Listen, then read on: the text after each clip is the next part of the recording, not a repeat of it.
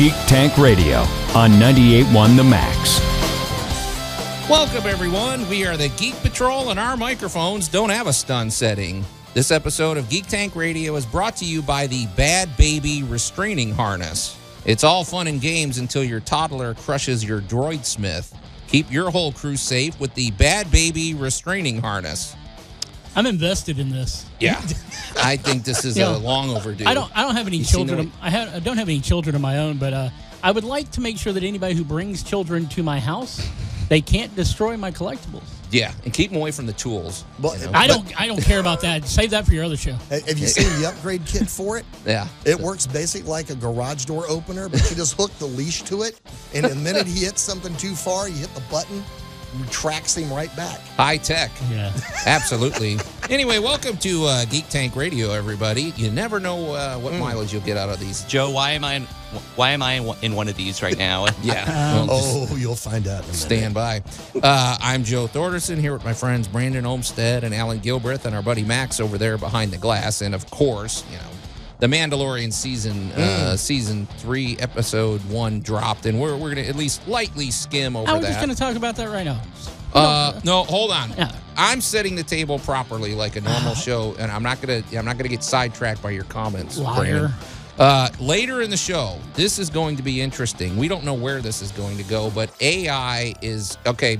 You pull up YouTube. Any of us pull up YouTube, and AI, at least art, is everywhere. We've seen this. That's a little upsetting.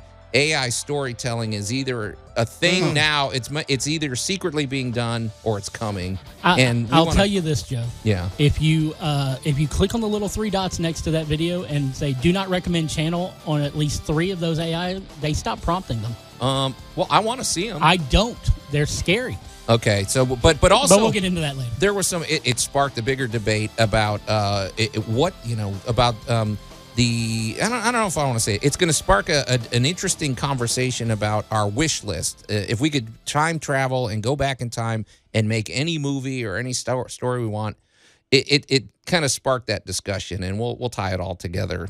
Trust us. Don't worry about it. But folks, I need to make a correction, Famous Brandon. last And words. I strive to be accurate here on the show, and we all try to give you truthful information. But I made a mistake last week. You've always been really good about making sure that someone's shenanigans gets credited to the correct person, and you kind of stepped on the on the brake this time around. Last week we talked about B. Joe Tremble, who is we have a new segment that we're going to insert from time to time, and it's for the working title right now is Legends in Geekdom, and it's basically celebrating either great moments or not so great moments or great people in geek history. B. Joe Tremble was part of the effort to save Star Trek in season 3, and to accomplish that goal, she recruited a lot of people to help her. And there was this famous story about somebody going behind enemy lines at NBC and sneaking in the back of a limousine and all that. If you want to hear the story, just listen to last week's episode. However, I incorrectly said B. Joe Tremble was the woman who did that, and it was actually one of her associates, Wanda Kendall. Kendall, yes. Okay, and so Wanda needs the credit she deserves, and because she was sneakier. Yeah, and I think partly illegal. I guess the statute of limitations is probably up, right? I would say so. Trespassing typically only holds for 10 years. Okay. And that's if you vandalize. But what she did was pretty much vandalization. And you know this how, Brandon? Why do I know? Because she was sticking stuff to people's cars. I was going to say, I work in an industry that is all about running people off from places. Okay, well, that's very oddly specific information you have, Brandon. Well, but Wanda Kendall, hats off, and I'm sorry I didn't give you the credit you deserve last week. So, all right, hey guys, the Mandalorian season 3 episode 1 dropped, and I got to be honest, Brandon, we all love the show. We stand behind it. We love Jon Favreau. This was not what I would have expected for a first episode. This whole episode was only 34 minutes long, and that's with the credits and the recap. Yeah. But all this was literally just it was a table setting that could have taken the first 10 minutes of an episode. If that, yeah, it didn't feel. It felt like a fun episode, but it felt like a more filler episode. It was fun. It was all right. You get the feeling it's like we know what Grief's up to. We know what Cara Dune is off doing. We know that he is still not in good standing with the Death Watch Mandalorians. We know that Bo-Katan has lost all of her followers because she didn't come back with the Darksaber. And we now know that Babu Frick is a member of the Anzelin species, and they are basically little bitty mechanics. They're funny. Yeah, they're just real tiny in that. But the thing about it is... And that's the whole episode. I just ruined the whole episode for you. Brandon, I don't know that they clearly laid out that this is 2 years later. Oh, and we saw pirates. Yeah. Yeah. It was like... But do you think they did that correctly? Because it felt like the world's longest movie trailer. I mean, that was just my impression. I just looked at this and I went... I think you're right, Alan. I feel like it's entertaining and it's fun. But I'm gonna spoil you by telling you it's not 2 years later. I thought it is. No, it has been dropped 2 years later, but it is not 2 years later because this piggybacks right off the very end of Book of Boba Fett. Okay. Which is Mandalorian Chapter 2.5. So how much later in time is it from the last time we saw it? He had maybe been using the Darksaber he'd been focusing with it about a month before we saw him in Book of Boba Fett. Okay, see, I was listening to these things, and they said the time jump is 2 years, and we talk about... No. That's fixing to happen. That's going to happen in mid-season. Oh, well, spoiler. I didn't know that. Okay. Yeah, that's what the interviews have said. I don't watch that stuff. I don't want to know any of that What are you listening to that tells you 2 years? I watch these guys that criticize stuff, and they Right, they're dumb. Well, okay. they're guessing. They don't even remember that it's been 20 days since the last time they showered. They're YouTubers. Okay. but it was very odd, but it's like we've... John Favreau has so much street credibility with us, we kind of overlook it. Oh, yeah. In a normal situation, you're like, well, this show's done. It's not going to, but I trust that it's all leading somewhere. It literally is. It felt, I feel that we would have probably gotten about another 10 minutes of footage setting up Rangers of the New Republic if Gina Carano hadn't basically stepped on herself and gotten fired by Disney. Okay, well, bigger question though. We saw those hyperspace traveling whales. And yes. Is that an indication that we might see Thrawn? Because that's where we left off with Rebels and all that stuff. That's all about Ahsoka. I think that whole thing is probably the most intriguing part of it. But we'll be following it, and we stand behind you, Jon Favreau, never fear. You're listening to Geek Tank Radio, you guys. We're going to take a quick break, and then we're going to talk all about AI storytelling. You're listening to Geek Tank Radio on 98.1 The Max. Did someone order a life-size statue of Optimus Prime? The Geek Patrol is back. That's mine. It's to replace you all. Okay. Slowly but surely. All right. Anyway, welcome back. Okay. Welcome back. Can we send him back to 98.9? Yeah, no kidding. Welcome back to Geek Tank Radio, everybody. I'm Joe Thorderson here with my friends Brandon Olmsted and Alan Gilbreth and our buddy Max over there behind the glass. And if you're just tuning in, we skimmed lightly over our discussion of Mandalorian Season 3. We'll jump back in about 4 episodes when Jon Favreau blows Joe away. When more has been revealed. Yeah, we all thought it was an unusual launch for Season 3. For one thing, I thought it would be it's unusual. Well, I watch enough procedurals. Your first one just sets stuff up. No. And then all of a sudden something bad happens at the very end. Why wasn't the first... I remember specifically the first episode of The Bad Batch was like over an hour long, I believe. And I expected long, why really Why are intense... you comparing a procedural drama to a cartoon? Well, not to nitpick, but are we seeing a procedural or are we seeing a space western? I mean, it's Clint Eastwood all the way. But here's the thing. Procedural western, Gunsmoke, The Rifleman, all of those shows were the same way. Okay. I mean, they want to remind you who the characters are, but they're not ready to get into the story yet. Well, we would love your opinion, too. This is a good thing to chime in on as the season unfolds. Go to Geek Tank Radio's Facebook page. Check it out. Go to geektankradio.com and weigh in. I still love how you still think these people who listen to us are going to Facebook for Geek Tank. Well, go wherever you go. So, hey, I go there. But anyway, hey, you guys. So we've all seen this, and it's funny. I fell victim to this. When it first came out, I thought, okay, we've seen this AI artwork and everything. Like, or basically, it's getting scary now. You type something in, and I think, I know they have this thing where you could take a picture of your face, and you type it in, and suddenly it makes you look like you were from a 1600s painting or something like that, or whatever. So AI, more or less, you're typing in instructions, and you might type in Batman in the samurai era of feudal Japan or something like that, and it types in, and it creates this art. Well, that's starting to get a little too scary for me.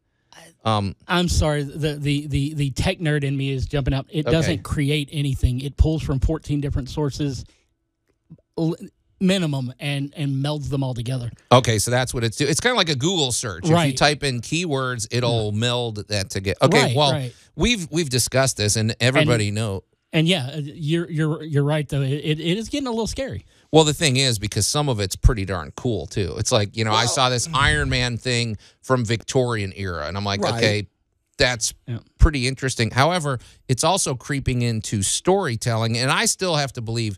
I think there's some AI influence in some storytelling today, which leads to the question. Well, yeah. Do you genuinely believe anybody human wrote the Batman? Hey, wait a minute. I'm sorry. It was too flawless to be human, by human hands. Well, see, that's the question. Is that where this is going? What if AI just becomes really good at storytelling? And there's so many implications here. So, I mean, the thing is like we're bashing them as if they don't have like any creative abilities. But what if we get to a future and everything where artificial intelligence becomes so advanced that we start thinking about the creative licensing and rights and copyrights of an artificial intelligence? It's a real can of worms here, because I see Will Smith running around now blowing stuff up. Okay, so, it's like, well, there are one or two things that have already begun to happen because of that. Of a number of college presses are getting overwhelmed with their little alerts that this is probably somebody else's work. Yeah. Well, that's you're talking about like writing their final exam or something. Well, I mean, when you're writing, people are using AI programs to flesh out their thesis. Yes, and it's not a joke. I mean, these people are plagiarizing because it's pulling from already published works in order to fill in the blanks. Yeah. And people are thinking, well, it's the AI. It's writing what I wanted to write. But no, it would be just like if you took somebody else's work and took paragraph here from page 12, a paragraph over here from page 37. It's still plagiarism. Brent, there's this thing called, I just saw, I think it's an app called Grammarly. Yes. And it's like, okay, I watched the whole commercial just out of curiosity. It's basically like it helps you be a more effective and positive communicator. For example, the lady's a team leader in a business, and so she types in this sentence that sounds it's a positive sentence. It's like, we have to work on this project or something. Grammarly gives you a suggestion and says this is a more uplifting way to write it. The app corrects it, and then you send it. So you have artificial intelligence. I don't know. Go ahead, Al. Well, I'm going to go back in time a little bit when they were using a computer algorithm, not an AI, but a computer algorithm, to identify undiscovered works. Okay. So was this written by Shakespeare, yes or no? Well, there's unique idioms in how a person writes something, or whether you're being copied of, is this a Shakespeare or is this not? Is this an Edgar Allan Poe or is it not? And there was a tell-all book written by a mystery writer that was later outed as a reporter for one of the political newspapers in Washington, D.C. because of unique word usage. Now, if we're going to homogenize all of this, I mean, this is pouring 50... The AI production here is like taking 50 dairy farms and pouring all the milk into one big batch and getting out one homogenized product, because the AI isn't thinking of it yet. Right. It's merely digesting it and producing it. It's a very weird and strange slope that we're finding ourselves standing at. It's I mean, we think about, okay, we have the technology for 3D printing. Well, we probably have the technology now where you could put a chisel or something on a robot and it could make you a statue, and it could I mean, yes, we have that ability. We've technically had that ability for about 20 years now, Joe. So I'm just yeah. Okay, but you would have programmed and told the robot what to make. Now you have the robot deciding what to make, and I don't know. Is this going to put all storytellers out of business eventually? No, because as we go through this, it won't matter because the AI and the art. I mean, it's going to need something to pull from, and eventually, it's going to consider what it's been pulling from obsolete, and it'll need something new. But AI doesn't genuinely create; it technically steals. Okay. I'm not kidding. I mean, that's what it's doing with the AI art. I like to think that this isn't like putting people out of business. It's expanding who qualifies as a writer. I don't know. Okay. Well, there's more to unpack. So, and you better believe we're going to unpack it. You're listening to Geek Tank Radio. We're going to take a quick break and we'll be right back. You're listening to Geek Tank Radio on 98.1 The Max. Their Metachlorian count is off the charts. The Geek Patrol is back. Well, I haven't checked it lately, but I like to think it's above average. Anyway, well, whatever. It can't be. I would use it for so many bad things. Okay. Anyway, welcome back to Geek Tank Radio, everybody. I'm Joe Thorderson here with my friends Brandon Olmstead and Alan Gilbreth and our buddy Max behind the glass. And if you're just tuning in, we are getting a little. I think we're in the middle of a thought-provoking and maybe shocking and possibly horrifying conversation all about AI in storytelling and art, and what is that going to do to our culture? What is that doing? Is it going to put storytellers out of business? Max doesn't seem to think so. However, maybe I don't know what you meant by that, Max. We're expanding the scope of what that is, of what a storyteller is, or what I meant by that is the fact that humans aren't the only thing that qualify anymore as writers. Artificial intelligence could also qualify as artists and writers.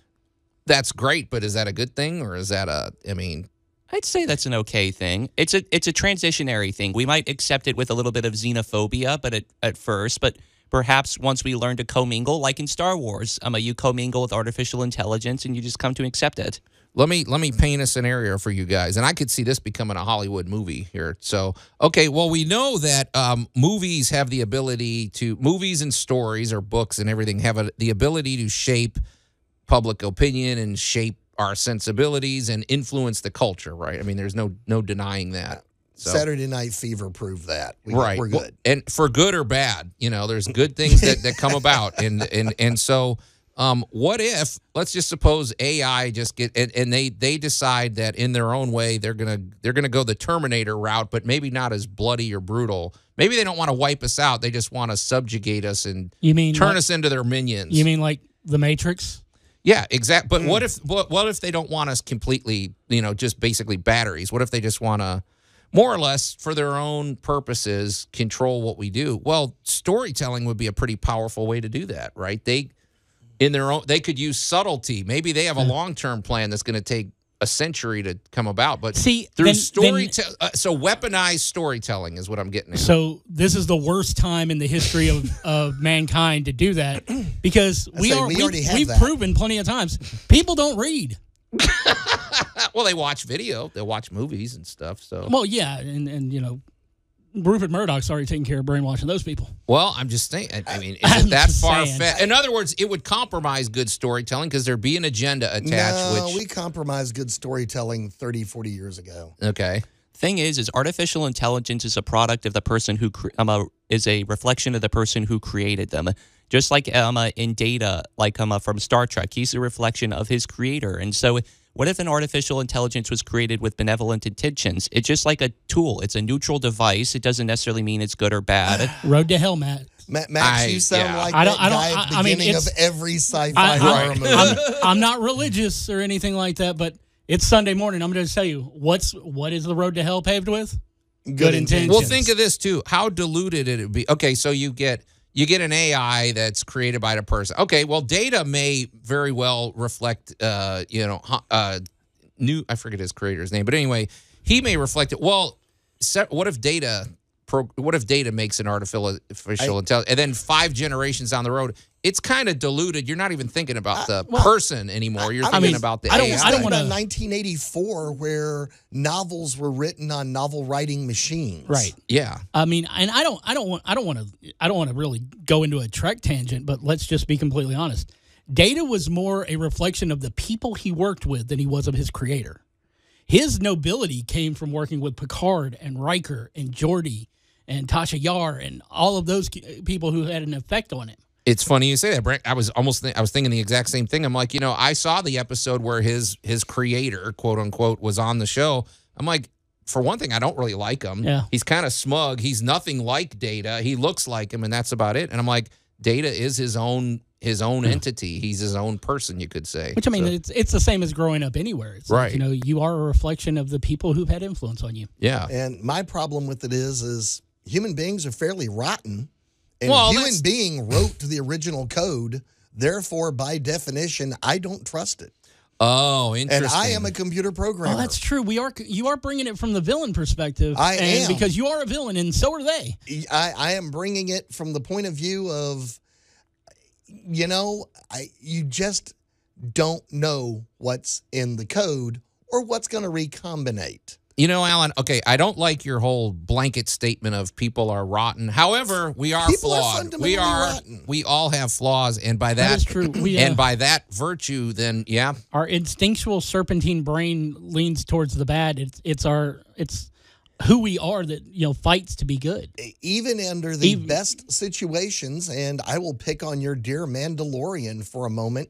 This is a show exhibiting exactly these qualities so far in the future or so far in the past, whichever they are, and they're still trying to overcome the most basic of ideas. You just, I think this is a very interesting segment. I want to say something else. I just had a revelation. We talk about storytelling in terms of, okay, well, I'm going to go to the movies and I'm going to be entertained by this and whatever. Well, all of us are storytellers, and writing something or creating a piece of art is a very enriching thing, whether anybody else knows about it or not. And we're kind of diluting that. We might get to a point where people are like, well, what's the point of me creating anything? Because all these other, I don't know. I mean, just it's a very important thing to be your own storyteller. To quote Data once again and everything, he was talking about how if he's lost in everything, a unique perspective will be lost on the world. And so that's the importance of a storyteller is, yes, maybe your story isn't necessarily the best or the most profound, but we lose your perspective when you fail to write about it. I think this is a big battle coming. We are creators of art, and it's important to our own well-being. And who are these AI to come over and take over? Well, there's an AI art reckoning on the horizon. It is. I'm seeing a big battle, somewhere. Joe, I'm going to throw in your beloved lathe. There you go.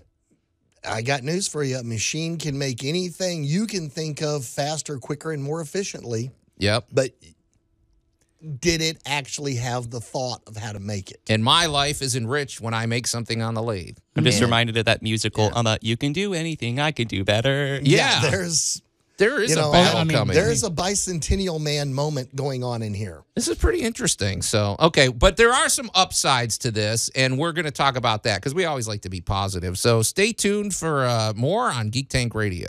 You're listening to Geek Tank Radio on 98.1 The Max. Tom Servo is their spirit droid.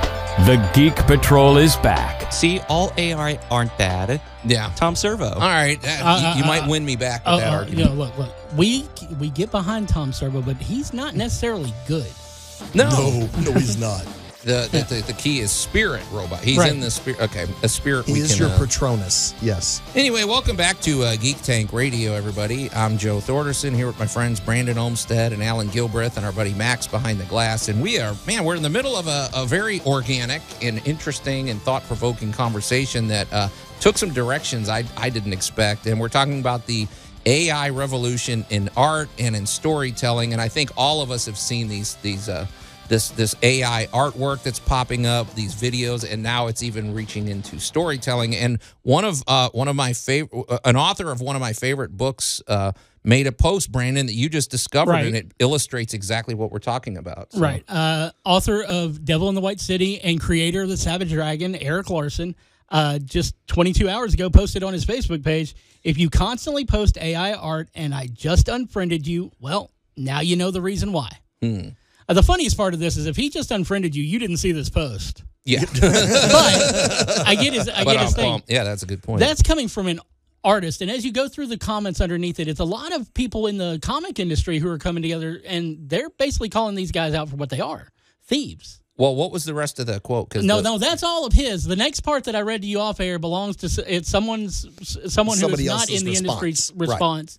And I don't feel comfortable sharing their thoughts on the air without their permission. Well, we can give the spirit of it. It was basically along the lines of what we were saying. Yeah, and that there is an AI art reckoning coming, and that stop going to the five and dime and calling it high art. I think one of my favorite ones in the midst of that is I will go ahead and say this, that AI art is the gas station hot dog of art. Sometimes that's a pretty great quote. Sometimes you want it. It's not going to go well for you. Well, the other thing is the point we made before the break was that the point of art and the point of storytelling isn't just for us to consume it, it's for us to create it. And creating art enriches our life, whether we're famous or not. It's a good thing to do, and this dilutes that. And this is really almost a battle, you could say, coming. My question is like, okay, yes, there's a difference between digesting and creating it, but what if there's an AI that literally does create something? Would it be discriminatory to deprive them of that ability to create? Now we're getting into all sorts of other I think you have a good 50 to 60 years worth of political activism towards getting AI seen as sentient beings with those rights before anybody will say it's discriminatory. I'm going to throw in a Matrix moment. Okay. All right. Fifth Element, Matrix, and a few other movies alluded to downloaded knowledge. Downloaded knowledge, yeah.